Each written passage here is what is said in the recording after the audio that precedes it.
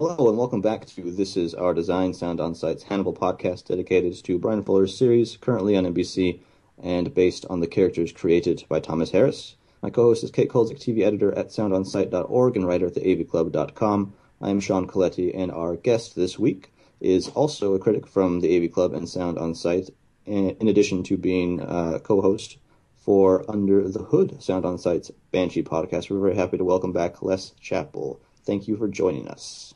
Hello. It's been a eventful little weekend. There's been a lot of behind-the-scenes stuff and a lot of birthday partying, but now it's all sadly over. Happy birthday to Sean. Everybody, it's Sean's birthday. Very, very exciting. And I guess it was also Bryan Fuller's birthday. Was it today or yesterday? Something, yeah. Something like that. Fuller, I don't think he's a Cancer, but he's a Leo, so he's July. He's sticking in there. Well, we still like him a little bit. Couple housekeeping Happy birthday things. to our favorite evil genius. Yeah, absolutely. Couple housekeeping things up at the top before we get going. If you'd like to get in contact with us, feel free to do so via email at thisisourdesign666@gmail.com, or on Twitter, or leave a post over at soundonsight.org when the thread for this goes up. You can also leave a rating for the podcast on iTunes. We really appreciate that. And just in the spirit of the birthdayness, we're going to do another giveaway, this time for a copy of the book, The Art of Making Hannibal, which is very exciting. So if you're all interested in being in the running for that, I can't just say email in now that Kate has made stipulations in the past. What should we make them do this time? Well, in keeping with the book, how about have people, because I love when they send us gifts because they're hilarious and awesome. But I feel like for this it should be like your favorite piece of set design or something like that. I don't know. What do you think? Yeah, give us, we've got the gifts, which always have really hilarious captions. Just give us an image from Hannibal that really affects you in a powerful way. And that could be one of many emotions. But there are a lot of really striking visual images in this series, of course. And so just throw it our way. And who knows, maybe that image that you send us is even in The Art of Making Hannibal. I actually don't have a copy, so you'll be getting it before I do, lucky listener. I do have a copy of it, and it's amazing. There you go. You now have verification that the thing you're entering for is literally amazing. So once again, you can let us know via any of those methods and send us a picture. We like pictures. We like looking at things. We like listening to things. We like talking about things, especially Season 3, Episode 8, The Great Red Dragon, written by Nick Antosca, Steve Lightfoot, and Bryan Fuller, and directed by Neil fucking Marshall. He warrants that, right? He's one of the directors that warrants that? Sure. Oh, absolutely. Okay. You got only a few people get that, and I think that he deserves it. So before we get into that, some highlights of Hannibal by the numbers for the Great Red Dragon. There are 221 total lines across 10 speaking roles, which is actually the fewest lines in any episode this season, and also the fewest for a lead character, who is Will at 46, and then to round out the top three, Chilton is at 33, and actually Alana and Jack are tied for third at 30. Actually, very few. The numbers separating a lot of the top six really are really, there's not much of a difference. There's 23 total scenes, the longest of which I think is something that we'll be talking about quite a bit. And listeners can correct me if I'm wrong. I obviously didn't go back to do Hannibal by the numbers for every episode, but the scene in which Will visits the lead's home is a whopping 8 minutes and 25 seconds, which I believe is the longest scene that we've had in any episode. But we'll be talking specifically about that a little bit later in the podcast. But wanted to kick things off, and usually I throw things right to our first guest, but now that we're in Red Dragon territory, I wanted to bring up the discussion of adaptation as a process of narrative, because this is something that I feel really strongly about, and that I have many different opinions, and that I've gotten into arguments with people that I prefer not to get into arguments about because I respect them and love them, but sometimes you have to fight. And this is one of those topics for me because I'm a huge, huge fan of reading. I mean, I did all of my education in pretty much literature and creative writing, And so I do a lot of that in addition to watching TV and stuff like that. So every one of those mediums means a lot to me, and I'm interested in them, critically especially. And the point of view that I always try to defend is that when adapting a piece of work, whether that's, remaking a film into another film, or more commonly turning a book or a series of books into either a TV series or a series of films, that the criticism that you often hear about it not being faithful to the source material is something that really grates me, because I feel like there's no need or reason for a different creator or a different artist to turn a piece of work into just the exact same thing in a different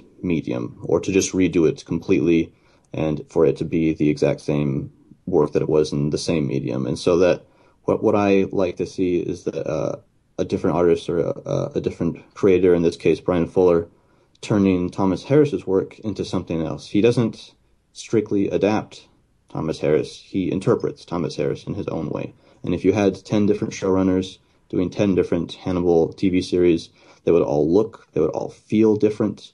They would all be very different products. And to me, some of the most joy that I get out of watching this TV series over the past 3 years has come from seeing the different things that Fuller has done to make it his own and to fit his personal aesthetic, which I know that all of us really love from his past series as well. So I feel like now that we've moved into Red Dragon proper, and maybe this is no longer the podcast dedicated to the series from characters created by, but now it's actually based on the novel Red Dragon, that this is going to be a discussion that comes up, and I wanted to get your thoughts on that. And even though I know, Kate, that you haven't read the novel or seen the adaptations, you're very familiar with a bunch of different adaptations, Game of Thrones being another key one in popular culture that has been adapted, and that people have very strong opinions about how things are adapted and what being faithful to the source material really means. So with that, we'll go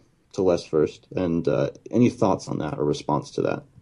Well, I think that's a very interesting way to look at adaptations, and that is more the way that I tend to look at them as well. I'm not my viewpoint on when you're adapting material is always, if you can do it faithfully and you do it very well, that's fantastic. But I'm always more interested in what you're able to make out of the adaptation, as opposed to if you're doing something just straightforward, shot by point, it's not as interesting. Something I can point to is actually the David Cronenberg Naked Lunch movie, which is much less a straightforward adaptation of Naked Lunch, as it is sort of an interesting pastiche of other William S. Burroughs material and William S. Burroughs' life. And it's really, really fascinating in that regard, because you're looking at it not just as they've translated this perfectly, as in they found something really interesting to do with this. And that's really I am someone who is very familiar with the Thomas Harris canon. I've read the books, I've seen the movies, and it's just been really fascinating to watch Bryan Fuller and company cherry pick their way through the Harris canon, and various lines reappropriated for different scenes, various characters introduced at places they never were at the books. So there's been a lot of very interesting new things that they've been able to put together in the past 2.5 seasons. That being said, watching them adapt this story and get into actually making it an adaptation as opposed to a pastiche, it's really surprising to see. I thought they'd used everything up. They have not. Yeah, I love that we're starting with this. And I you're on the opposite end of the spectrum from you, Les. I've seen Silence of the Lambs, so I guess I could have seen less total. But I have seen none of the other adaptations. I mean, I'm sure I saw like a trailer for Hannibal at some point, the film. I've read none of the books, and I don't want to. I feel no draw to read or watch the other materials because, as you said, Sean, I'm not interested in Hannibal Lecter. I'm interested in Bryan Fuller's Hannibal. That is the property that interests me, that has the perspective and priorities that I connect with. When the series is done, sure, maybe I'll watch the other stuff if, for this podcast, or, just because our friend over at Sound On State, Ricky D, keeps harassing me that I really need to watch Manhunter, and I'm sure he's right. But right now I have no interest in seeing any of the other stuff because I'm not interested in that. I'm interested in this world. And when it comes to adaptations, I wholeheartedly agree with you, Sean. And I think the best example for that for me, the most common touch point I think people have is just look at the Harry Potter films. Because the first two films, especially the first film, it goes out of its way to recreate the book scene by scene. And because it's trying so hard to recreate the lines of the book, for me at least, and especially the second film, it misses the spirit. I don't need you to adhere to the plot. I don't need you to adhere to the specifics. I need you to adhere to the tone and the heart of what it is. What is it about? What is it trying to say? What is it that makes this property inherently itself? And then go from there. And even if you're not interested in that, that's fine as long as it's good, right? As long as it's good. When you look at theater, there's no sense that there's only one way to tell a story.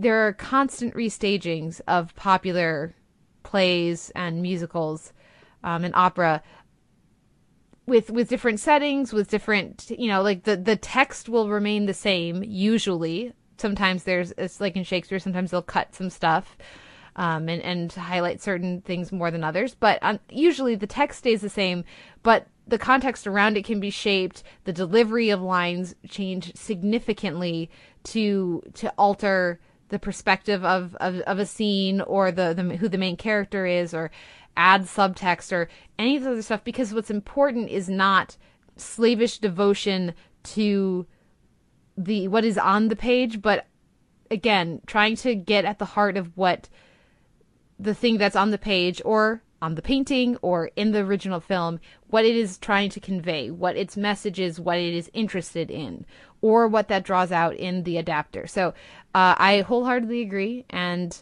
I actually get really frustrated watching, and this is something, I was a guest on Eat the Rudecast this week, which was lovely talking with them.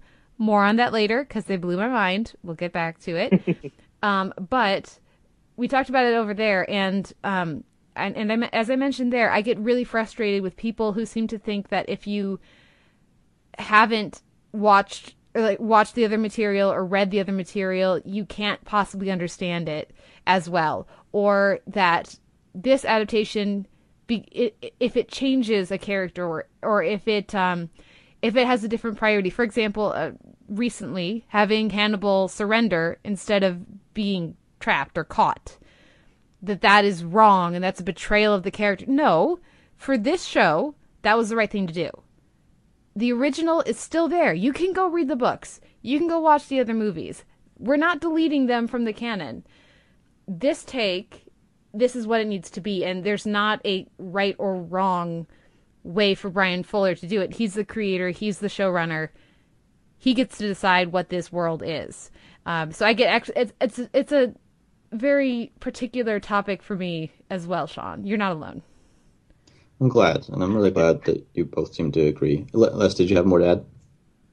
Well, I was also going to say, sort of similarly on the topic of adaptation, particularly this adaptation. Kate, you talk about not wanting to read the books before the series is over, and I honestly do think that part of that, I've had issues with the first half season of Hannibal, a lot of those issues that you guys actually discussed on last week's This Is Our Design with Libby. And one of the problems I had with it was watching the adaptation, I could see the pieces that they were taking out of Hannibal and Hannibal Rising. And the problem is that I think the reason this season has had problems is because it's borrowing from those books that have a much more florid operatic tone to them than, say, Red Dragon and Silence of the Lambs. I mean, Red Dragon is at its core, it's a straightforward police novel. It's a detective trying to catch a killer. He just happens to be consulting another killer in that point. And I think that they sort of lost the tone that they'd gotten from adhering so closely to Red Dragon by getting too deeply into the other books, which is why, honestly, this episode felt like so much of a breath of fresh air, because the adaptation is recalibrating to what it was adapting in the first place. Okay, but I got to take just a little question mark at that, because just because it's changing from what it was, or it is changing from maybe what our conceptions of what we thought it would be are based on the Red Dragon source material, doesn't mean that it's wrong or that's a problem. It just means it's different. And every show shifts and changes as it continues. The creators, the directors, the writers get interested in certain things. Characters, all of a sudden by season 3, they're the comedy guy where they started out the drama guy. And it's a completely different approach, but it doesn't mean it doesn't work. And for me, and I'm sure you know all of this, Les, because you're very savvy of the workings of TV. For me, I can't imagine the first half of this season with that different tone. I love that they felt free to open up to explore a new direction and take on this different tone. I didn't see it as a problem at all. No, I agree it's not a problem, and I mean, more power to them. I'm just saying that the tone that they were going for in that first half wasn't the tone of Hannibal that's my favorite tone of the show. Like, it was, again, the common phrase, the show was disappearing up its own butt, and just embracing that florid operatic quality. That's fine. It's just not the version of the show that's my favorite version of the show. And I'm not criticizing them for taking that course of action. I'm just saying I like it better when Will's investigating crimes as opposed to moping around. Fair enough. Agree to disagree then, I guess. But any thoughts on this, Sean, or are we delaying our discussion of the dragon? No, not at all, because I think that this is a really, really important point to strike home, and both of you bring up other aspects of it that I had wanted to mention, and to respond to Les's description of this half season, the first half season, which all of us have had different and varying degrees of difficulty with. It could be coincidence that part of that comes from the fact that it's pastiching aspects of the source material in not great ways, but ultimately what that is not the source material's fault or issues with that.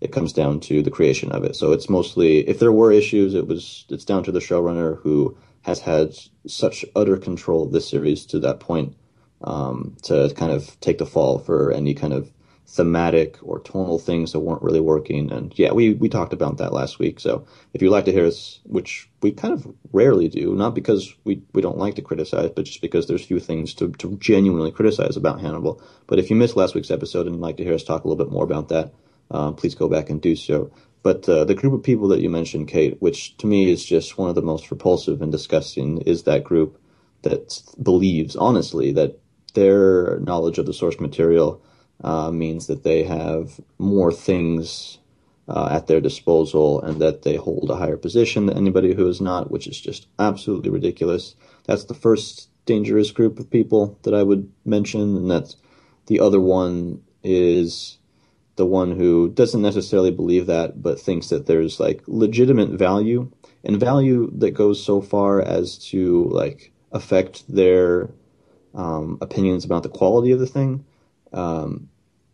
That there's legitimate value in comparing the two things. Like, so for instance, to say, oh, Anthony Hopkins did this and this better than Mads Mikkelsen, and so that means that I like Hannibal the series a little bit less. No, not at all. And our listeners are very intelligent, and that's why we love them. But I know that many of them will at least know other people who maybe haven't even gotten into Hannibal for that reason. And I would encourage everybody to kind of, take a stand in this conversation, because it's important. That Brian Fuller's Hannibal it's totally its own thing. That's why we fell in love with it to begin with, because here we all were thinking, what would we need a Hannibal TV series for? There's no use for this, especially with all the cop serial killer shows on TV, and then we all got our minds blown. Yeah. And I do think to kind of pivot us, I guess, into conversation of this episode a little more specifically, when you say, Les, that this episode feels like kind of coming home to the version of the show that you prefer, I wholeheartedly agree. This feels in many ways very much like the pilot. It's very reminiscent of the pilot, between the shooting of some of the scenes and just where Will is at and some of these other characters as well. So while I may not agree with everything, all of your opinions on it, I absolutely agree. Co-sign on that. Point of agreement. Yeah, and and sort of to keeping with that, that was something that I was honestly concerned about going into this episode, because the beat of the beginning of in the pilot, where Jack comes to Will and says, "You make jumps that you can't explain. I need that out in the field." That's the same beat that's in the first chapter of Red Dragon, and the beat that's played here when Jack goes to see Will. And I was concerned that it was going to feel like just we've seen this argument before. And here's the advantage of the fact that they've been doing this show for 2.5 years. You totally buy, because you have experience in Jack and Will's relationship. You've seen the ups and downs that both men have gone through, both together and separately, that you understand completely why this is the same request, but it's under different circumstances, that Jack is asking the questions for Will to come back, knowing that Will's going to take it a completely different way, and that Will understands why Jack's coming to him in these circumstances. It's the same beats, but it feels so different, the conversation they're having. There's so much history behind their interactions. Some of that's also just Lawrence Fishburne, the delivery of it. Because when you think, like you say, he's saying the same stuff, only now when he says, "I know what I'm asking," he actually does. And when he said that in season 1, I'll make sure he doesn't get too far to the edge and, all this stuff. He really, really didn't. And that's why he could be fun, blustery Jack, and loud Jack and angry Jack. This Jack is saying the same words, but the experience layered behind them. Lawrence Fishburne, I think, does a really good job in that scene with Will of making sure that comes through, and that because we know that he knows, and so does Will, that gives a much truer depth to that interaction, and with Molly as well, than what we were getting, the sort of like brush off of, and the bulldog, like, I'm just going to throw you into the field. It's swim in the deep end, Will, of season 1. And I have thoughts on this. I actually had a question. I'll just kind of turn it into my own answer, because there's some of the decisions that Jack makes in this I find curious. And obviously, Will is spectacular at his job. And, maybe not everything that needed to go down perfectly in these years with Hannibal Lecter did. But the fact that eventually, under whatever circumstances, somebody like Hannibal Lecter, who is just the perfect killer and one of the most elusive people for any of these characters to encounter, the fact that he's behind bars and that Will was also able to stop a bunch of other murderers is a testament to his gift and what he does. So, down the line, it makes sense that Jack would approach Will. But a lot of thought has to go into that for him, because he knows what he's dragged Will through before. He did to some extent lose him. And that was, off the back of losing Miriam Lass as well. And granted, both of the characters are still alive, some more intact than others, but those are things that genuinely disturbed Jack and made him reluctant at first to kind of let Will go off, even though he felt like he could reel him back in. And we get that aspect on top of Jack, ignoring Will's request to kind of keep the photos away, at least when Molly and Walter come. And he brings them out, shows Molly in a very manipulative scene, I would say, to kind of get her on board so that she'll say something to him. And I guess the only line of thought that I could take for this to kind of be okay is that Jack must recognize the severity of this situation, that this isn't the normal run-of-the-mill artistic serial killer who Will's going to be able to identify patterns with and do his thing quickly and efficiently, that this is a whole other beast. And responses to that, but without kind of going into the Red Dragon, because I want to devote specific time to that. Well, it's not just that, I think. It's also, if Will, as soon as Jack pulls up in the car, we go, and again, I'm keying into this stuff because of the way I analyze the music. But we go from no scoring, no soundtrack, nothing, just ambient noise and the dogs, to a low rumble that won't leave. There's an inevitability to it. And of course, some of that's because we know that this is a TV show and we know that they're not going to not have Will in it. But also, if Will really didn't want to go, if he wasn't going to be willing to go, if he didn't, some part of him didn't know that he had to because of who he is, Jack wouldn't have made it to the porch. Yeah, and yet Jack doesn't make. There's that great line where he brings the coffee out and says, "You're not going to invite. You're not going to let me inside. Oh, you don't want to let me in." And he's like, "I've just come too far to be turned away." I think, Kate, your choice of word inevitability is a good word there, because there's just almost like both of them know exactly how this is going to play out. That Will knows he doesn't want to go, but Jack knows that Will doesn't want to go, but will go but will eventually wind up going. There's just and again, going back to, it feels like we've had this conversation before. We have, but both of the characters are cognizant they've had this conversation before, and there's sort of a weary resignedness of, yeah, we both know how this is going to go, but we're going to go through the motions of it. Yeah, it's like a dance. They know the steps, but they need to go through it. They need to go through the motions of that. And like, oh, don't get pictures out because they're coming back. That's why I don't want to see the pictures.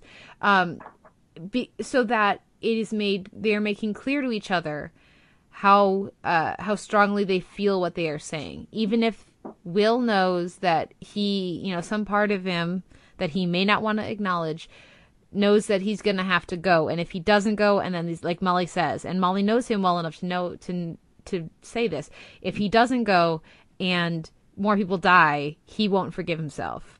And he some part of him is aware of that, or else he wouldn't be getting coffee for Jack. That level of civility. It's been 3 years that they theoretically haven't spoken to each other. So obviously they owe each other a tremendous debt. They were these really close friends, but it's been 3 years and he doesn't want to go. But Will knows he has to. Jack knows he really doesn't want to, and so he needs to respect the dance to get Will out the door, to really show just how much he means it and just how needed Will is. So, again, for me, there's an inevitability to it because it's a TV show, but also because of who these people are and just how bad the situation has gotten. And this is something, again, I mentioned over on Eat the Rudecast, but I think it merits mentioning again. For all we know, Jack tried to not get him, because he didn't come after the first murders. He came after the second. And so, to me, it makes sense that Jack tried not to come. Otherwise, he wouldn't be at Will's house like the day after the second murders. It's a really good way of putting it for me, just because that reminds me of reasons that we love Jack. His professionalism, of course, but knowing that, or believing that this is his last ditch effort to try and prevent further things like this from happening, on top of the fact that he does respect the dance, which you're right. Thinking about it now, I agree. I guess the reason I was scrutinizing it more and was maybe a little bit annoyed with Jack is because of how protective I feel of this Will Graham, which is really weird because, we watch these shows critically, or we try to, and I very rarely develop emotional attachments to certain things. That sounds weird because things affect me powerfully emotionally, and I'll often feel that, or I'll cry in a certain episode or a film or something like that. But it's still from the detached perspective of just watching a beautiful story unfold. But I weirdly feel protective of this version of Will Graham, to the point where there's a moment later in the episode that we'll talk about later in this discussion that kind of made me feel sick to my stomach about what was happening to Will. And so, even though I know that this is the direction that we have to go, I really don't want him to go. Well, and we see this Will so rarely, and that's part of that connection for me to the pilot of, And he is a different Will from the pilot because he's not wearing his glasses. He's not hiding his face in a book. He's not disconnecting from a classroom. Has this incredibly warm relationship with Molly. I didn't notice rings. Are they married? Are they just together? I'm not sure. I know in the book they're married, but anyways, with Molly and with Walter, clearly he's very comfortable with Walter and these dogs. He's come a long way since the pilot, but this level of togetherness without the distraction and without the obsession with Hannibal, we've never really seen a Will this happy and this together. So it's right that you should be protective of him. Yeah, that moment when when they're having dinner and he jokes about how Molly likes taking in strays, and they just share that little grin and smile. Like, to find somebody who actually understands Will Graham and isn't trying to analyze him. This isn't someone who's going to manipulate him or that's trying to take advantage of him. She understands and accepts him. And for someone like Will Graham to find that, I understand exactly, Sean, why you feel protective of this, because we've spent so much of this series, appearing like the only person who was going to understand him is the one who used his encephalitis to just wind him up like a top. Which is why Molly holds so much value here. And I was just kind of blown away by a very short exchange that managed to just give her immediate depth of character, where they're in the bedroom together and he's talking about leaving, and he says that if he goes, he's going to be different when he comes back. And just those simple words, I won't. Like, that's exactly what we needed to hear from a character in that position who can support Will, maybe not in the same ways that like the perfect version of Hannibal Lecter was, but that made me feel very, very comfortable, and it was really surprising and exciting that they were able to do that so quickly with that character. I loved that line just as much as you did. It sounds, and it's such a simple line, it's such a simple delivery, but they took the choose me over yourself, over what you have to do, choose me over all the families this guy will slaughter kind of character. That's what that supportive wife character gets turned into so frequently. They just turned it on its head and made her a rock, and I love it. Yeah, and actually, I give a lot of credit for the casting on this one, because the actress playing Molly, Nina Arianda, she and Hugh Dancy did appear together in the play Venus in Fur, for which she won a Tony. And so these are two actors who have familiarity with each other and who know how to interact. So I thought that was just a great piece of casting, and a very smart piece of casting, to actually make us believe that Molly was someone who could connect with Will Graham and who would, as you say, be willing to push him on this journey because she knew this was what he had to do. Absolutely. Just talking about this, maybe it's because I'm a couple glasses of wine in, but I'm getting kind of emotional. I'm gonna have to move on to the next topic before that gets too out of hand. So we've talked about adaptation.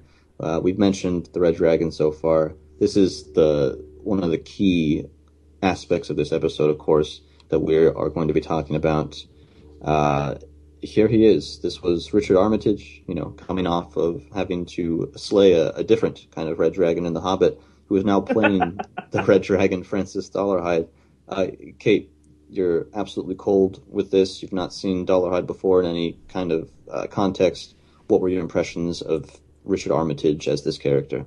My impression of Armitage was, he's really good.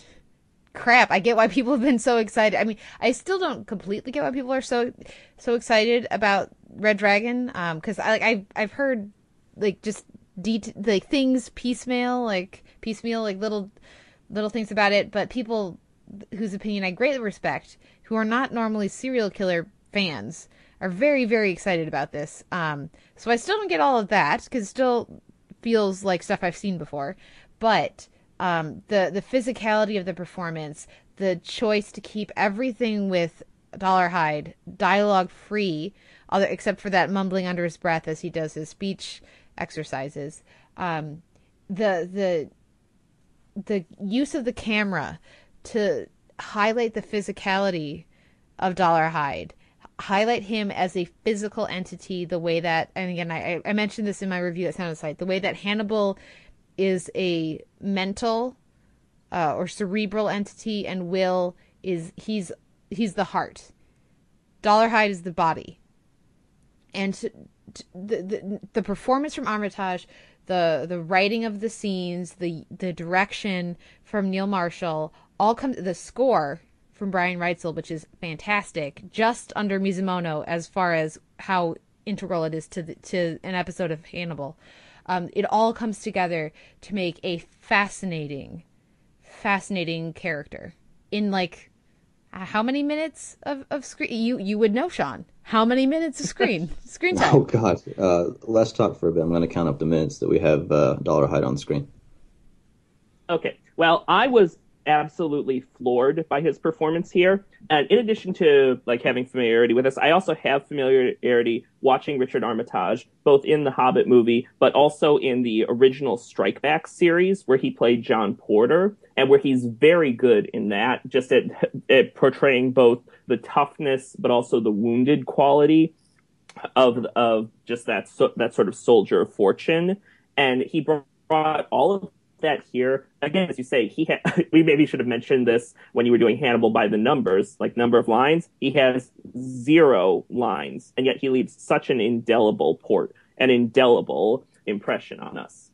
And I'm going to speak about this in the going back to our adaptation discussion, but also without spoilers, that he's doing something very interesting compared to some of the other portrayals we've seen of the Red Dragon. I mean, Tom Noonan in Manhunter portrays Dolarhyde in a very almost alien, otherworldly quality, and Ray Fiennes in Red Dragon, the Brett Ratner film, alternates between snarling psycho and wounded child. There's something very just coiled about the way Armitage is playing Dolarhyde, both in the dancing workout he has, the way he just sort of cracks his hands, trying to force them into a claw shape, to the way he prostrates himself before the Great Red Dragon painting. There's just something so tense and coiled about his performance, like he's just waiting to strike. And it's just so marvelous to witness him doing all of this, and also just get glimpses of what's going on under the surface, because you really do get the impression this is not someone or something that tries to let anything show below the surface. There's also a sense of discovery in this as well. When he's doing these movements, when he's examining his hand, when we zoom in on his skin, it looks like scales. There's very much a sense of him being made more and more aware of whatever is inside, whether or not he wants to, doesn't really matter. But to put all of these physical elements with a sense of discovery, of cautious and maybe perhaps fearful discovery, really, you believe that we're seeing the creation of a monster. And he doesn't. I really think Armitage's performance is impressive, because I get fear, I get confusion, I get power, I get elation, I get religious fervence. I'm not sure if that's a word, but anyways, fervor. Yes, that's the word. I get all of that at most of it at once too, and I'm sure I'm reading into it somewhat, because that's how we roll here at This Is Our Design, but I don't think I'm reading into it that much. Just to quickly say, Kate, giving the context of why some people are excited about this, the reason I was excited and was really interested in these scenes is that we're seeing something at the Red Dragon storyline we have not seen before. In both of the movies, we're not introduced to Dolarhyde until after the murders, after he's sort of finding this shape of whatever sort of monster he's turning into. So this cold open of him getting his tattoo, getting these teeth fitted, just staring at the Blake painting and being fascinated by it. This is something that's never been adapted before in this version of the story, and speaking as a fan of the book, Fowler absolutely knocked it out of the park. And Fuller and Neil Marshall absolutely knocked it out of the park in these scenes. Yeah, and to answer your question, Kate, I don't think you're reading too much into this just because all of the emotions and the qualities that you pick up on, I think, are there, and that this also relates to why I'm so worried about Will in this episode because of his empathy disorder, and for him to feel so many of those things all at once is a huge, huge issue, which is why I think it was so smart to hold off on this character and to give it its due and to have it. I mean, really, this could have been a whole season probably, but even just 6 episodes, which is, of course, longer than either of the films, probably both of them combined, that we're really going to see how this affects Will Graham, because this has been the crux of Bryan Fuller's Hannibal, is what becoming these people is like for him and how that affects him and how that damages him and how he's able to get out of that with the help of others sometimes on his own, sometimes not at all. But it's absolutely integral that those points are made and those observations are made. To refer back to Hannibal by the numbers, just a quick count: 0 lines of dialogue for Dollarhide, as we said, in kind of 10 minutes and 43 seconds of screen time. Part of that is a 2-minute, 22-second scene that's shared with Hannibal, the intersplicing of the two, with the newspaper clippings. But for the most part, that's all Dollarhide, which is amazing that you get no dialogue during 10 minutes plus of screen time. It's a quarter of the episode then, just about. And that's a lot of the episode. But again, with no dialogue and only 10 minutes, I feel like I have a really strong sense of the character and how he's starting to progress. Yeah, and I'm going to be interested to see how much context, because again, neither one of the movies is really super interested in getting into the details of how Dollarhide becomes this dragon. And it's going to be interesting to see how much they're going to feel they need to give us in terms of that context, or they're just going to be content with these flashes. Because honestly, these flashes, there's gaps to fill in, but there's almost enough.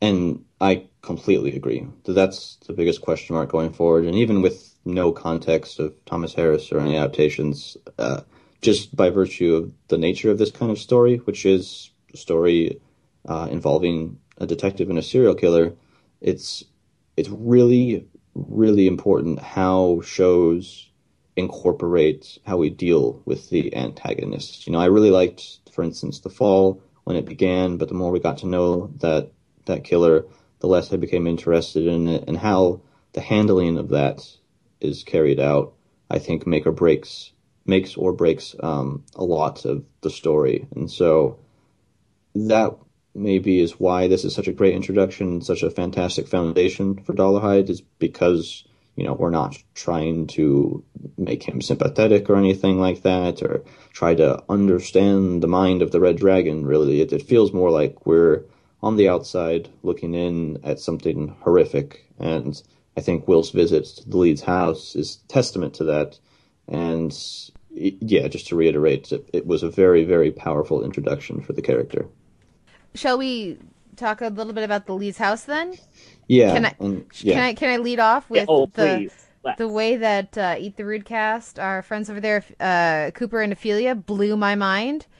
So I watched this episode, I want to say 5 times, because I watched it once to take it in, and then I watched it again to take detailed notes for my review, my delightful color-coded notes, with, repeating scenes over again as needed if I didn't quite catch dialogue. And then I watched it again to take my notes just about the music. And again, repeating many sequences several times to, like little 30 seconds here and there to really get a sense of what I was hearing. And then I watched it again with my sister, who hadn't seen it yet at that point. So I guess that's 4 times. So I've watched it at least 4 times. But with the amount of rewatching I did and looping of scenes, probably about 5. And I had completely missed that at the Leeds house, when Will has his, ethereal, or demonic, I guess, wings made of the blood spatter, strings. He says, "This isn't my design." Because I heard "this is my design" every time I watched. And then I was talking with our friends over at Eat the Rootcast, and they brought that up. And as soon as I said, I guess I'll come down on the side of he's saying "this is." And then after we finished recording there, I watched it again, and they're absolutely right. He says "this isn't my design," and they exploded my brain. What do you guys think about that? Yeah, you guys cannot see. Yeah, you cannot see me because it's a podcast. But that just. It's so fascinating to watch this scene because they spend so much time emphasizing how much Will doesn't want to do this. You actually notice it, that he has to do the pendulum, which, by the way, going back to me saying that this felt like my Hannibal again, I clapped with glee to see the pendulum return. But they have to do the pendulum twice. First, when he's in the lead's bedroom to sort of clear his mind of it, but then he has to go outside, and then the pendulum has to go again to put him into the killer's mindset. And just the sheer... Hugh Dancy is just so physical in those moments. You can see the tremble in him as he's fighting, going back into this headspace, even though once he's there, he's just moving with as much efficient ruthlessness as Dolarhyde was. But the fact that they're making it clear again, even though we know how hard this is previously for Will, that it's harder now than it's ever been before. Yeah, I hope we don't regurgitate too much of the Eat the Rootcast discussion, but there's a lot of great questions to consider now that we know this isn't my design. Of course, it fits in with the issues of Will not wanting to be here in the first place, him being rusty and maybe not ready for this just yet. But it's also... I think it also has to do with what I mentioned about Dolarhyde being a different beast altogether, is that he's not going to be as easy to understand for Will, which I don't think that the decision to go see Lecter at the end is simply because Will's having difficulty in that situation at the house. It's also because he kind of gets a sense or feel of how hugely different this has been from any of his other experiences, that he's going to need Hannibal to even approach this in the same way that he used to. Well, and there's also that this isn't Dolarhyde's design because he has to touch her. And so there's this, and the first half of that scene, the score, is one thing. And then after the glass shatters, it completely changes. And it feels it's a separate thing. So it's like the killing and the positioning and everything, that was the design. But then Dolarhyde couldn't stop himself. And that's all the stuff we don't see. And I'm very, very grateful to Fuller and Company that we don't, and to Neil Marshall as well. We'll talk about that, I'm sure. But he can't stop himself from continuing on past that point. Either this isn't my design, yet I can't help myself. I've already achieved my design, but now I'm going to mess it up. Or this isn't my design, as in I still have work to do. But the delivery from Dancy for that line, it's uncertain. I should be happy. Why have I not achieved it? There's uncertainty. There's a pause before he says isn't. His voice, the inflection rises. Instead of, normally when he says, he goes, "This is my design." Confident, voice goes down at the end.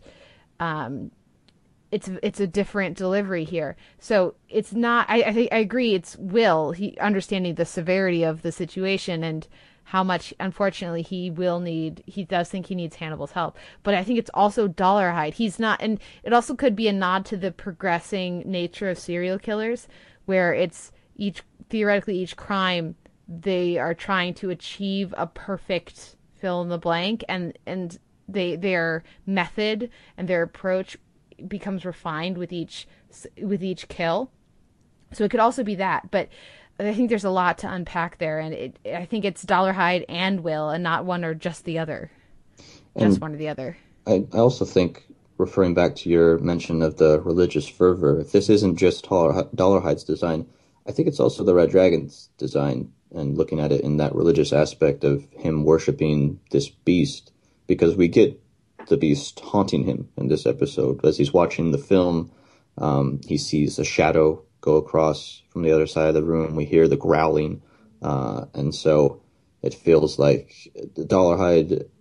And this is not coming from anywhere with my familiarity with the material. It feels like in this episode, in this version, this is Dollarhide carrying out some actions because of that influence. So it's weird because, as I said before, I'm very hesitant when it comes to humanizing characters like this, but it's at least interesting to consider a character who is maybe so possessed by something that it's out of his own control, which we may or may not get into during the course of this story, but it was something that stood out to me as we were watching some of the scenes. Yeah, and that's also interesting, just sort of looking at it in context of some of the various other serial killers that we've seen on Hannibal, up to and including Hannibal. All of them, from the beehive killer to the mushroom killer to the angel killer to the totem pole killer, they're entirely there's a sense that they're in control, that as messed up as their own logic is, they know why they're doing what they're doing, and when we finally see them, they're just basically explaining what they want to do.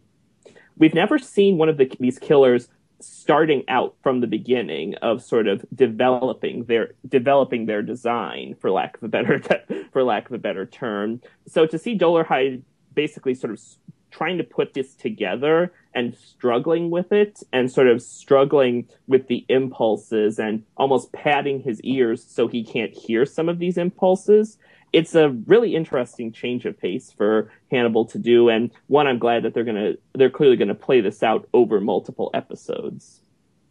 One other thing before I move on, touching on what you said, Les, about your experience watching Will's investigation, and then, of course, bringing back the mantra that has been a part of this series since the beginning, "This is my design," and how the pendulum and all of that factor in.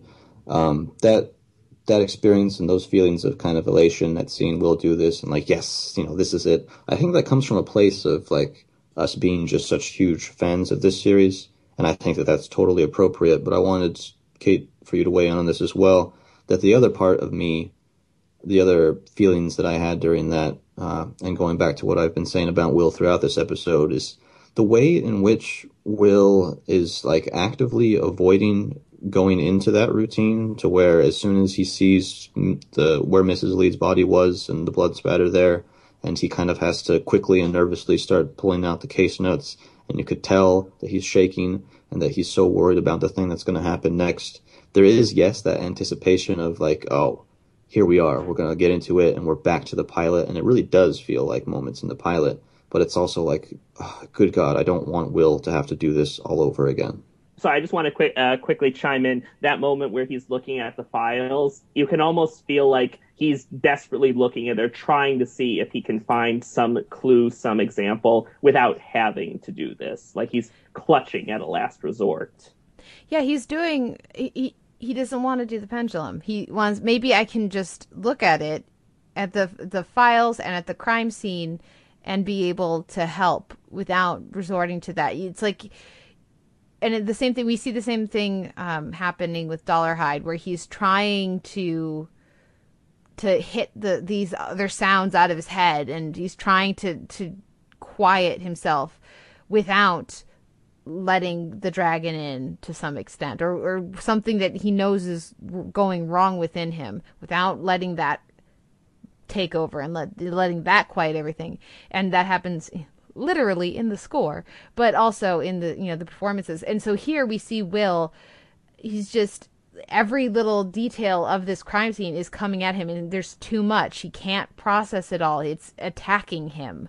And he clutches, like you're saying, Les, he's clutching that file like a life preserver, and it's just not enough. And so the only way he can cope is to bring the pendulum out and sweep away everything else that he's seeing, and disconnect emotionally from connecting to the victims to connecting to the killer. And he's desperate to not do it. but that's the only way he can process the scene because it's just too traumatic. It is traumatic to let the dragon in, and Yeah, this he is tries to observe, but he must participate. yeah, and that's always been the case with Will Graham, and it's the unfortunate circumstance of his gift, and it's going to be a huge obstacle. And the only other thing I wanted to bring up before we move into the recurring segments for the podcast is that decision to go see Hannibal and Hannibal's note to Will, which includes the wording that this is from a friend, and of course Hannibal would say something like that, but also the wording that I think that we can look at this in either one or both of two ways, that Hannibal's warning to Will that madness lies on the other side of the door that the jack has opened for him and that he shouldn't pursue it is actually coming from a place of worry on Hannibal's part for Will because he doesn't want anything to happen to Will. But of course, even by virtue of sending something like that and getting into Will's head, it's also a way of attracting Will back to Hannibal. So Les, I wanted you to maybe give some thoughts about how you interpret Hannibal's decision to send that note, what occurs in that note, and Will's reaction towards it. You see, that's interesting. I've toyed with that idea, but I'm not 100% sure exactly what, because so much of Hannibal's motives are so inscrutable that it's tricky to realize what exactly he's trying to do. I feel, and it's just so hard because, again, I believe so much of what Hannibal says, but I do think that for him, this is sort of a baiting option. He's mentioning that this is all out there, but he is like, if you step through that door, there's madness on that side. But I think he knows Will well enough, and that he knows Will is going to step through that door in the efforts of helping people. But there's also something in his message that part of him is trying to say, I hope you do step through that door. It would be so nice to see you again. But I just feel like the whole message is, regardless of how much it's sympathetic toward Will, is still all couched in Hannibal's best interest, because Hannibal does nothing if it's not in his interests / entertainment. Yeah, he's a petulant creature, and we've seen that all season. We saw that, like, Soliato. He just, says, well, technically you killed him. I mean, so he's like, I feel like some of this is him wanting to be able to, like you say, knowing that Will's going to come, being excited that Will's going to come, but telling himself that he is being completely genuine in reaching out with his reverse psychology and passive aggressiveness. And that way when Will comes, Hannibal can say, I told you shouldn't come. I told you it was going to get dark. I tried to help you out like a friend. I think there's all of that going on at once. Part of him is play acting the concerned, legitimate friend. But a lot more like that, you can barely see the sheen of that at the surface because there's so much more self-interest underneath.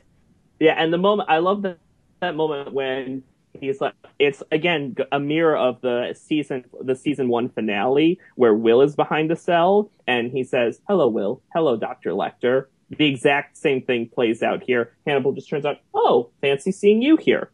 Hello, Will." And Hannibal's, or Mikkelsen's delivery of that line, I should say,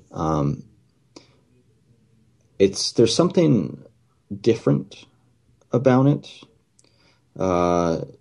than what I had anticipated or expected, and maybe this informs why I feel like his letter to Will may or may not, well, I guess it probably does include some of that reverse psychology, but the greater part of me wants to believe that just because this is such a unique relationship between two people in any kind of story that I've ever seen, that it does come down to Will, to Hannibal wanting to protect Will. And it almost feels, and I got a slight sense, that Hannibal's a little bit upset or disappointed in that moment to be seeing Will, because he was hoping that, part of him maybe was hoping that it wouldn't come down to this. I don't know. I can't be sympathetic towards Hannibal after everything we've seen. Like he purposely turned himself in knowing that was going to be a twist in the knife, because Will's like, I'm done with you, and then Hannibal's like, okay, well, you're always going to know where I am. I just, in the Hannibal-Will relationship, I find it really hard for Hannibal to see that Hannibal has his interest in having Will in his orbit is far primary to his interest in Will being okay. I need to rewatch it because I didn't pick up on that at all, Sean, which doesn't mean it's not there. What do you think of this notion that if there's disappointment, part of it is that he's disappointed that the Tooth Fairy is what got him to finally come visit? I can buy that, especially after Hannibal and Chilton's conversation, in which Chilton's right that there's clearly a competitive edge in Hannibal in his relationship with the Tooth Fairy, and knowing that that's kind of what people are paying attention to now that Hannibal's become old hat. Though part of me was like, I again going like, I don't know if I can believe anything Hannibal says in that regard. It made sense, but part of me wanted to disbelieve it because Chilton is a terrible psychologist. Well, Mickelson's performance, it's there, but yeah, I think Chilton is not great. But I mean, I think it's also when you compare him to, first of all, his priorities are all wrong, meaning that he can't possibly be great at what he does because he's not interested in helping his patients. But also, he's in comparison with Alana and with Hannibal and even with Jack. So I mean, you're putting him next to some really insightful people, he's gonna be comparatively weak. But that scene was hilarious. It was delightful. The colon stuff, the dessert that looked gorgeous. Oh my god. I absolutely love the way that now Hannibal has been found out that, and we saw hints of a bunch of this in the first half of the season, but he feels absolutely no need to disguise anything. That was just such a delicious line. A cow, but in the derogatory sense. I laughed so hard when that happened. Not even the cow. Who? Really briefly, because we're talking about this, I was going to hold this for Devil in the Details, but I remember in our rewatch of the first season, I don't know what episode it was, but it was early on, and Kate was talking to whoever our guest was at that point about, just what information we have about Hannibal Lecter at that point, and there was a close-up of wine being poured or something that, like, I thought of that. You did, yeah, that where you question, like, no, we're not honestly supposed to believe that there's, like, people in the drinks, but now we found out that there really was. Yep. Explains the lingering shots. I was wondering, because I could not remember what that was in reference to. Yeah, because Alana, Hannibal had a private reserve of beer for her, and this was one of those scenes that I believe got cut out of episode 4. Because a lot of the Alana Hannibal stuff got cut out of that, because that was the episode that didn't air, and they put together that those webisodes of just the plot stuff, and so there's a lot of really great Abigail stuff and a lot of really great Alana Hannibal stuff that got cut out. But in that episode, you find out that while usually they drink wine, Hannibal knows that Alana prefers beer, so he has a special reserve of beer that's just for her, that he ages and everything, that is apparently delicious, that he has on hand in case she comes to visit, because he's amazing. Yeah, and now we know that there are people in the beer, which is insane. All right, well, for the sake of Kate's sleep, we're going to move on to the recurring segments for the podcast, which, of course, begins with Kate's Classical Corner, which I can only assume starts with the ridiculous scoring in that opening sequence. Well, we'll get there. Never you fear, Sean. But we're going to start out, as we always do, with the classical selection. So there are 2 classical pieces featured in this episode. The first is the Mozart Alleluia from his oh my goodness, I don't have it written down here. It's the Mozart Alleluia, Alleluia, with the boy soprano, and it's from a sacred motet for castrato originally. So it's usually performed by a soprano, a woman, or a boy soprano, as it is here. And I thought the performance from the soloist was beautiful. I looked up. I don't have his name in front of me. It's in my write-up at Sound on Sight, so you guys can go check that out for way more detail than I'll be able to get into here about the music, but also the name of that actor. I assume because he's played Gavroche in Les Mis before, that it was also his singing. I don't know that for a fact, but I assume that is the case, and if so, he's got a set of pipes, because that was lovely. That's when Hannibal is self-scoring his arrest. Like, he goes off to his mind palace while he's being arrested and incarcerated, and the piece that he uses is the Mozart Alleluia. That's from Exultate Jubilate, or Jubilate. That's what that's from. It's lovely. It's very simple. It's a stark contrast to the events going on around him, but also it's very simple. So it makes sense to me that when he's beginning his who knows how many year-long journey or sentence in a jail cell until he decides to escape, that it would be a very simple piece rather than a large orchestral work or even a quartet or certainly not an opera or something. He starts small. When he starts to get bored, maybe he'll go bigger. But for now, he's starting with a very pure sounding, a very simple, religious, obviously it's Alleluia, piece. And that the fact that it's religious also allows him to set it in his mind in the Norman Chapel, which he connects with Will. So everything about his arrest is intrinsically connected to Will, and that it goes down to the piece that is selected by Hannibal to accompany his arrest. The other classical piece featured is the Schubert Notturno, which was, did you guys notice this? It was used 2 episodes ago. Oh? Yes, when Mason and when Cordell is feeding Mason the meals that he have, how he will prepare Hannibal, the exact same piece is used. Textures. Yeah, exactly. So for me, this highlights how much Mason and Cordell are pretenders to the throne, because you have the same piece juxtaposing those 2 scenes. So in the one, Mason is like, and Cordell's like, it's gonna taste better for realsies when we actually have people. And like Mason's like gagging on it, whereas with this, it's just luscious. The chocolate and the milk and the texture, the viscosity of the blood with the milk, with the melting chocolate. It's just absolutely gorgeous, sensuous, and you feel like you can like smell it and feel the texture of it just by watching it.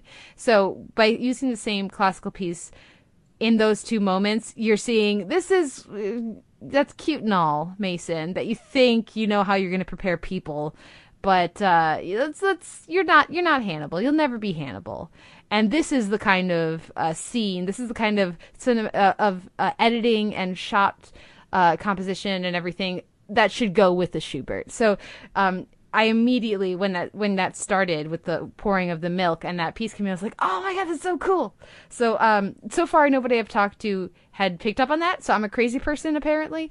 But I like to think that all this is intentional, because there's only been 3 classical pieces repeated in the history of the show, at least that I've noticed, and that have been noticed by anybody else I've talked to. That's the Raindrop Prelude in season 2, and also in the beginning of season 3, and the Foray Pio Jesu in season 2, and then at the beginning of season 3. So having the same piece 2 episodes apart from each other featured prominently, I don't feel like that's an accident. But again, I like to overanalyze. So those are the 2 classical pieces. Any thoughts on those before I move on to scoring?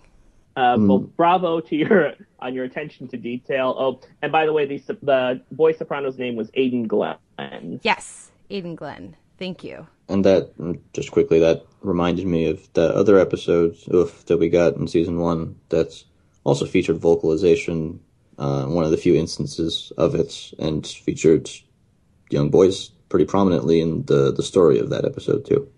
Yeah, absolutely. And they've used boy soprano in the past, with the Foray, actually, I believe it was. But there have been other times where you could use a boy soprano or a soprano, and they've used boy soprano each time that's come up. So that's an excellent point, Sean. For the scoring, I loved it so much. What you take these classical pieces, and each time we have that classical piece, it immediately follows a scene with Dollarhide, and the very aggressive scoring we have for Dollarhide. With that opening, we get all this percussion, but for me, the big thing that I keyed into with this episode was that we have a string section for the first time on the show ever. This is a show where the scoring by Reitzel has used solo cello. In the B episode, there was a solo violin. It likes solo instruments, solo clarinet, solo like muted trumpet when we were off in Europe. But this has a string section, like a thicker, it's very soft, but still the sound of a group together as opposed to one instrument. And that adds an epic feel, or a much larger work feel to this. This is like a culmination of all the buildup of the 2.5 seasons prior. We also, the cohesive sound that comes with that is really striking. And again, it helps that I talked to Reitzel about this when I interviewed him back at the beginning of the season. He was working on this episode when I talked to him. And so after I saw this episode, some of the things that he had been saying about, working with a 70-piece orchestra by the end of the season clicked in. And it was really very striking to have not just a wide array of layered percussion instruments, but a whole section that he could play with if he wanted to. And it's not in the whole episode, but it's in certain moments very effectively. We get rattling, we get a tambourine in that opening sequence as he's working out, that to me called to mind a dragon tinkling, like the tinkling gold underneath the dragon as he moves, or she. Gotta be, dealing with dragons. Let's not be gender biased there. There's as Dollarhide is stretching, there's these animalistic motions in the physicality of the performance, but that's matched with like this low bass, low percussion. The drums really match that motion. Then we get, after Dollarhide lowers himself down, after he's done working out and is ready to embrace the dragon, the score changes, and we get this strong 4-beat scoring. So like I was watching, I was conducting along. Before then, you have different instruments doing different rhythms. It all comes together to create a specific sound, but you wouldn't necessarily go 1, 2, 3, 4. And there was very strong offbeats, like bum bum bum bum bum bum bum, like that kind of a thing in some of the percussion lines that makes everything line up together. So he's moving forward with purpose. He's very focused because at this point he's getting the tattoo. He's genuflecting to the painting, and of course before that getting the teeth as well. So that's when he's heading out to his kill, when all the percussion, when all these other instruments come and line up together to create one focused sound and one focused rhythm. The rhythm of the tattoo gun, and that sound of the tattoo gun comes back throughout the episode. I have a feeling it's going to recur through the rest of the season. When Will is at the crime scene and we get the sort of ticking, the very metronomic ticking. In Mizumono, it was the same tempo, but it was an egg timer. Here, it's the same tempo, but it's a tattoo gun. And that shows us, again, the difference between the delicate elegance of Hannibal and the brute physicality of Dollarhide. And these kinds of choices in the scoring, most people are not like me. They're not crazy people. They're not going to notice all of this. But it contributes to the overall feel of it. Of why does he feel more physical? Why does he feel more threatening? Why does Hannibal feel more elegant and cold? It's because of the kinds of choices like this that the entire production team is making. I could go on forever, so I'm going to try to cut this down. My write-up of the music is like over 1,500 words this week over at Sound On Sight, so just check that out. Hopefully that won't continue because that took forever to write. And I already have things that I have changed my mind about from it since publishing, so your model may vary, but check that out over at Sound On Sight. I'll mention the piano, which comes in strongly at the crime scene for Will. The piano is his instrument. Of course, the Will's Happy Place theme is very much piano. As Will goes up the stairs, that's when the piano starts to kick in after he's come in and noticed the cheese. There's a little clarinet for Chilton. We know, I always notice that because I always think of clarinet for Chilton, though a lot of characters get clarinet. There's some really lovely slap bass, pizzicato, versus there's a lot of keyboard in here as well, synth and keyboard. There's some really fun electric guitar for Alana. When Alana is talking to Hannibal, she gets this like electric guitar line that for me is reminiscent of when she had her like zoom in I'm Old Testament justice moment. There was electric guitar there that was reminiscent of The Good, the Bad, and the Ugly. So now we're 3 years in the future. She still has electric guitar, but instead of bum bum like that kind of a thing, it's much more much less aggressive, or much less bold maybe, and more nuanced. Wow, goodness gracious. What else? I've got so many pages here. The film projector was really cool, and the opening. How have we not talked about film wrapped Fire Eye Demon Dolarhyde yet? I have a feeling we'll get there before the end. The physicality of Dolarhyde matches very much it was an intentional homage to American Werewolf in London, that transformation, and you can feel that in the scoring, and the moon comes back a lot, and the scoring really for me keys into that as well, with the sort of, again, the aggressive, more animalistic feel of it. For Jimmy and Z, they get kind of like a jazzy kind of like drum snare thing going on as they're doing their work, which was a little fun and slightly, definitely a change of pace. We get minor strings. Again, that string section sounds so new for Hannibal as Molly is talking with Will, and there's again an inevitability to that sound that I really appreciate. And there's a lot of really great touches throughout the whole crime scene. But we've already gone so long, I don't want to just list a bunch of things for you guys. So go to Sound On Sight, read my post there, because it was just really, it was very neat to hear the effects of, like, when Will is in the children's room, there's sort of like a woo kind of feel to it that felt like maybe reminiscent of a ghost, whereas when he's the strings, the use of the strings to kind of make a screeching sound, they go up and up and up and up. Whereas for Dolarhyde, they went down and down as he tried to look behind the mirror or through the mirror. The notes, they just like this string section, the violins just come down until they eventually all settle together on a G. But they just keep coming down, pulling him down. Whereas for Will, they're aggressive. They're going up. It won't let him rest. It's just really very exciting scoring, and I'm looking for, if this is what we're getting for Red Dragon, granted it's like a premiere, so it would make sense that this would be, he's Reitzel first playing with these sounds here, so it makes sense to be a splashier, bigger score. I'm really looking forward to what we're going to get by the end of the season when he's more comfortable with all of this. So that's where I will leave it for now, I suppose. Thank you for your indulgence. Wow. How much coffee have you had? Did you eat a lot of that chocolate dessert? No, I have not. I just I've got like 6 pages. Never mind. I've got 8 pages of notes and just the music. I was literally riveted the whole discussion. And I read your piece, which is, by the way, an excellent piece. Everyone go read it, soundonsight.org. Oh, thank you. That's very sweet. It's very easy to just fall into a K-hole of this stuff, as I'm sure you guys are aware. On so many of these elements, the color coding, the costuming, the shot selection, the food design.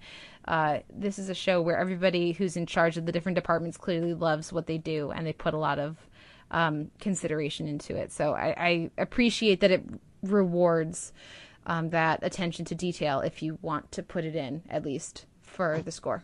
Attention to detail. Whoa, that sounds a lot like a transition into the Devil in the Details, which is, of course, our second recurring segment for the podcast, in which we talk about little things that stood out to us, be they visual or otherwise. And I'll just begin. Kate mentioned it, but didn't really mention it. Motherfucking Aaron Abrams and Scott Thompson.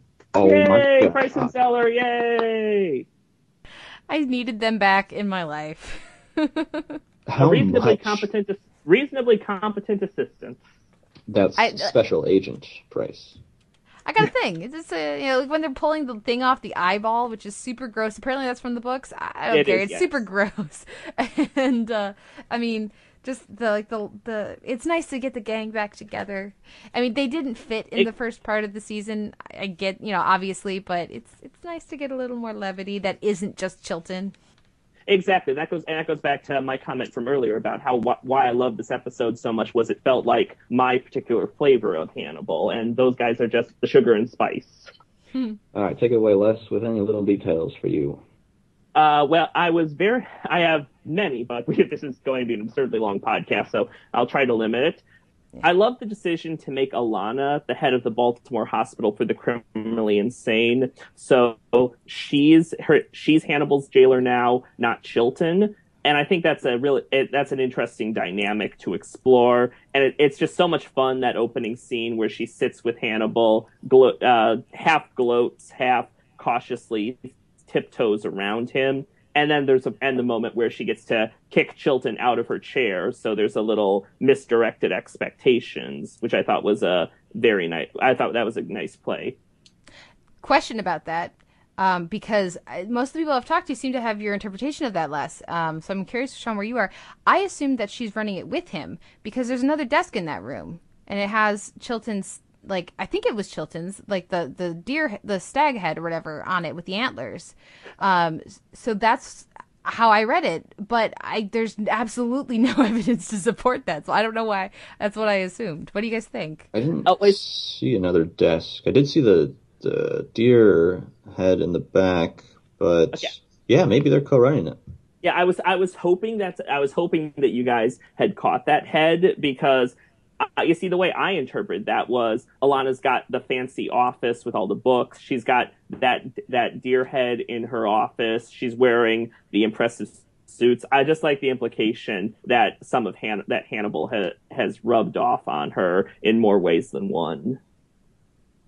Definitely. She looks fabulous. I love the short hair, too. That feels more in keeping with, she feels low maintenance, like she feels no nonsense. So when she has, like, the long hair with, like, all the curls and everything, I feel like she wouldn't have the patience for that. So, yeah, she's looking fabulous. Tied to the careers, I actually have a question to pose. How was Jack being head of the behavioral crimes unit? Didn't he take early retirement a few episodes ago? Is he the head? He's back in his office when Will brings in the file and says he has to go talk to Hannibal. Is that the same office or a different? It looked different to me, but it's been so long since I watched it, I couldn't really, say for sure. It looks a lot. It looks almost exactly like it. Oh, okay. Yeah, so I don't know. Maybe we're just supposed to assume. Yeah, maybe I guess we're supposed to just assume that him finally catching the Chesapeake Ripper, even though we didn't catch you, you surrendered, is enough to let him come back out of retirement.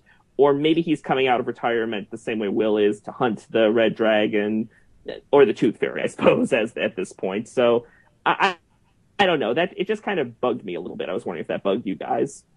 Because I felt like, to me, again, because it's been a while, it looked like it looked like it was not as nice an office. I assumed he had been demoted, so it didn't bother me. But if he is in the exact same job, that does seem odd. Yeah, I would agree with that. Sean? Well, this is a job that can only be addressed by Cade Purnell. Where is she when we need her? Purnell. Yeah.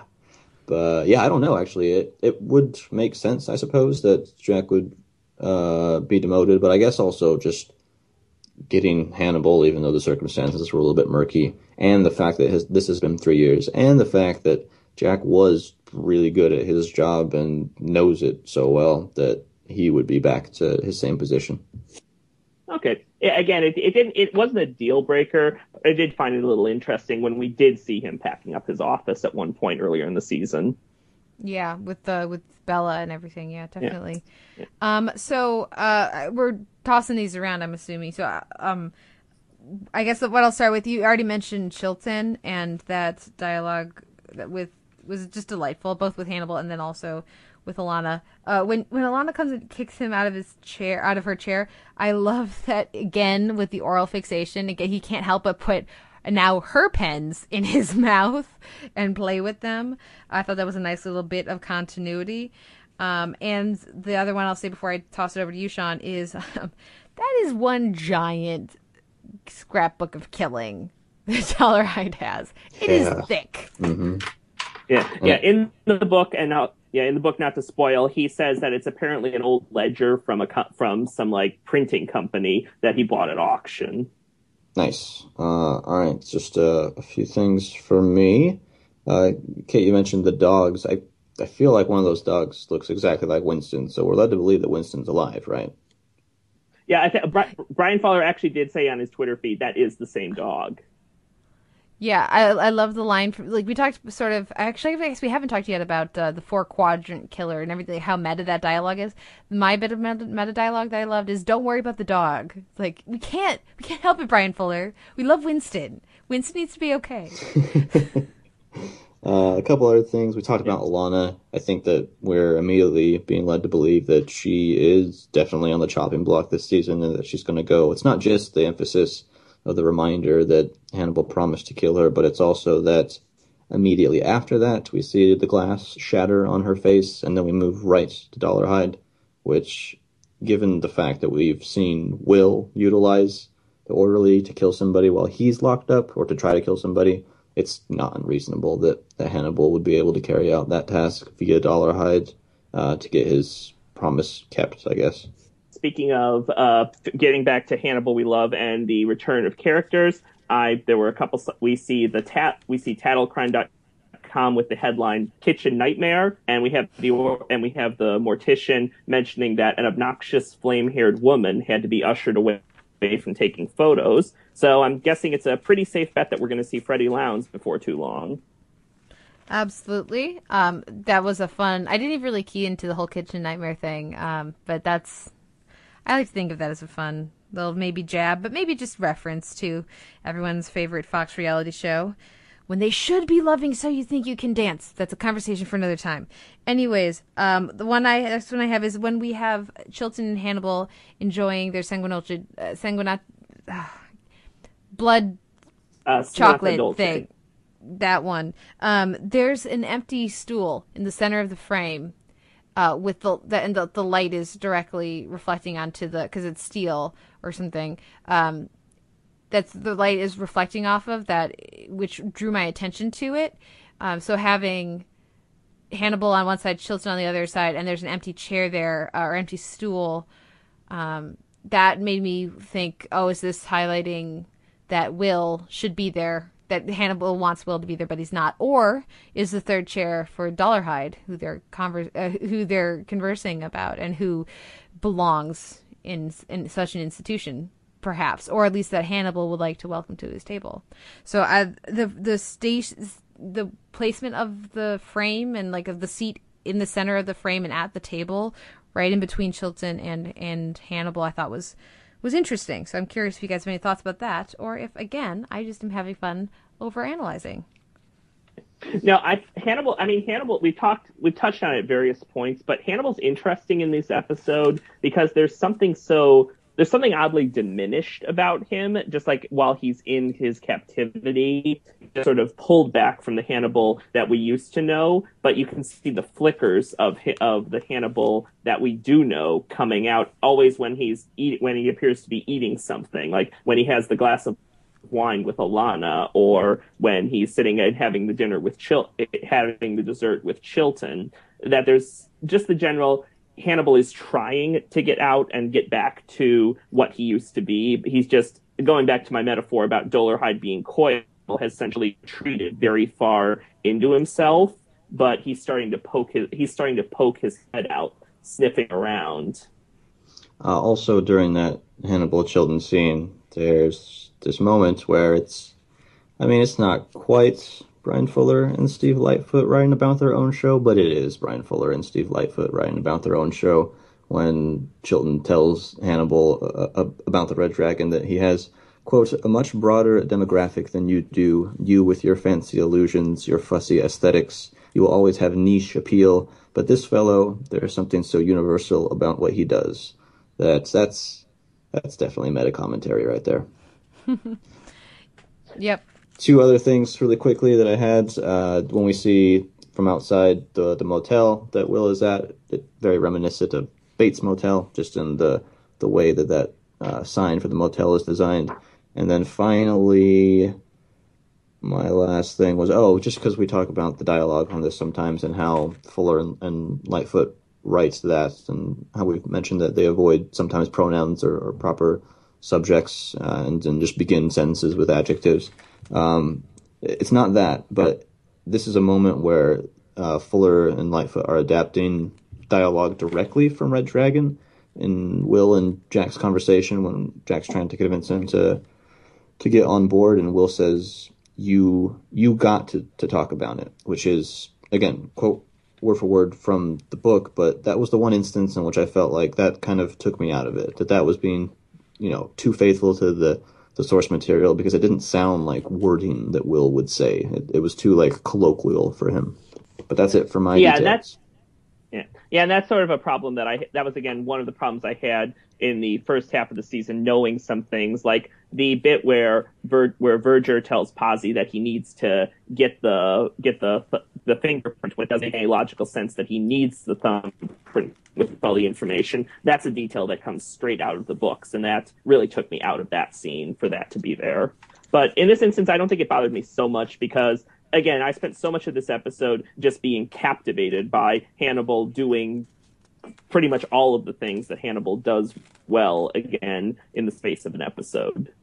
And there's sorry, I do have one last detail that I did want to mention. I was watching really closely, and I like this fact that you can both see a scar on Hannibal's cheek left over from the events of the previous episodes, and also if you look closely enough on the HD versions, you can see faint hairline scars on Will from where Hannibal took the saw to his head.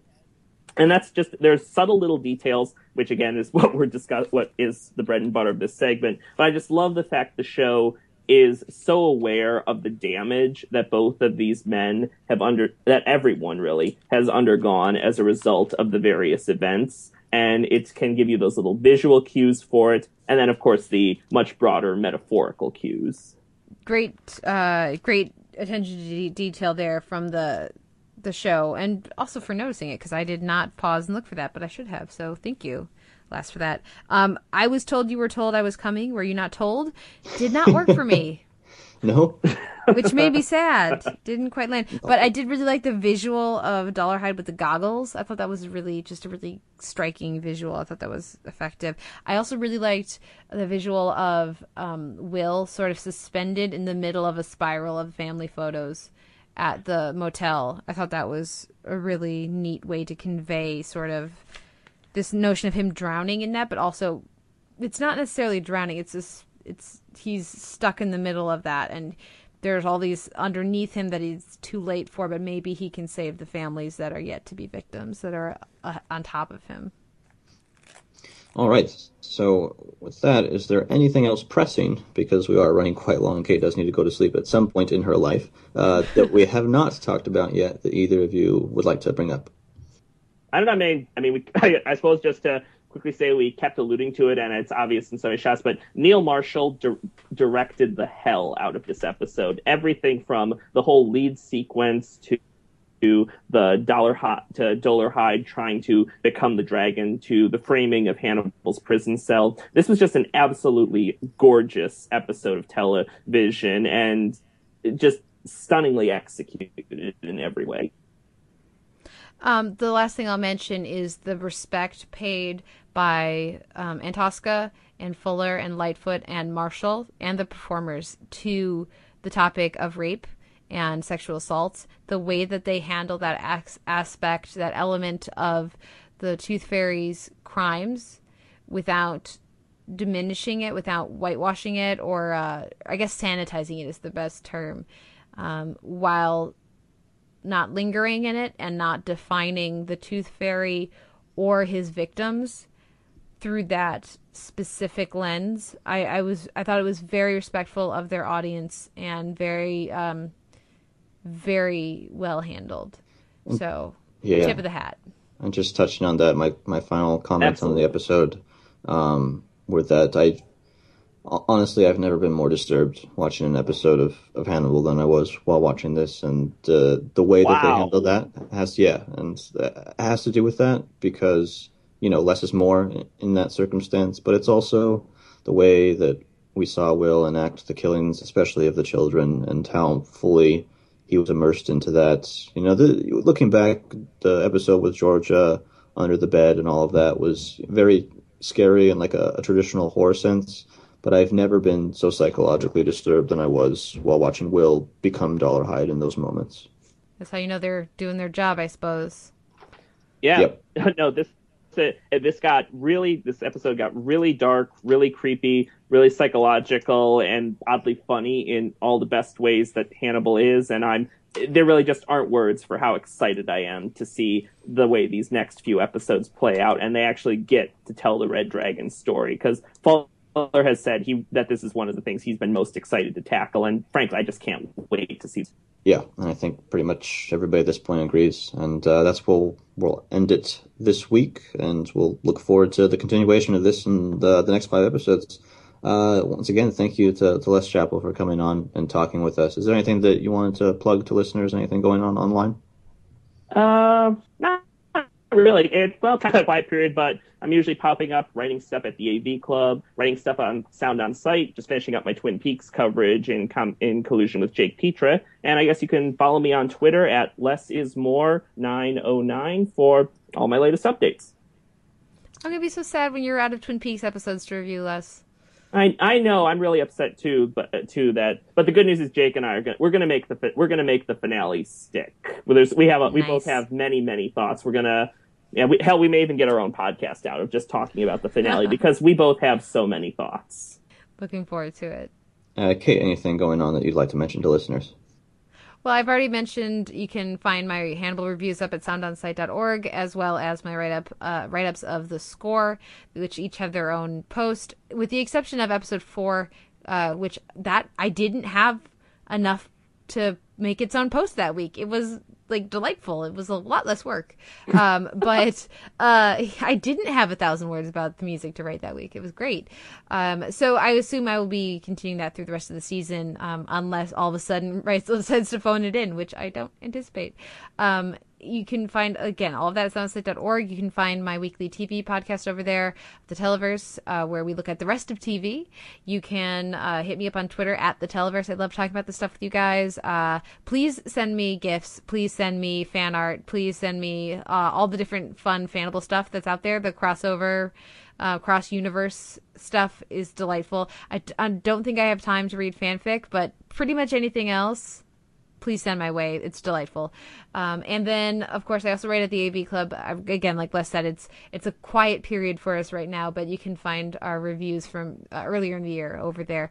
And also, you can hear me this week. If this isn't enough Hannibal talk, you can hear me talk just as long about mostly completely different things over on Eat the Rudecast this week. So, which is, of course, where we love that podcast. They're friends of ours, and so it's always a pleasure to talk with them. So go check that out at eattheRudecast.com. Just Google them; they'll come up.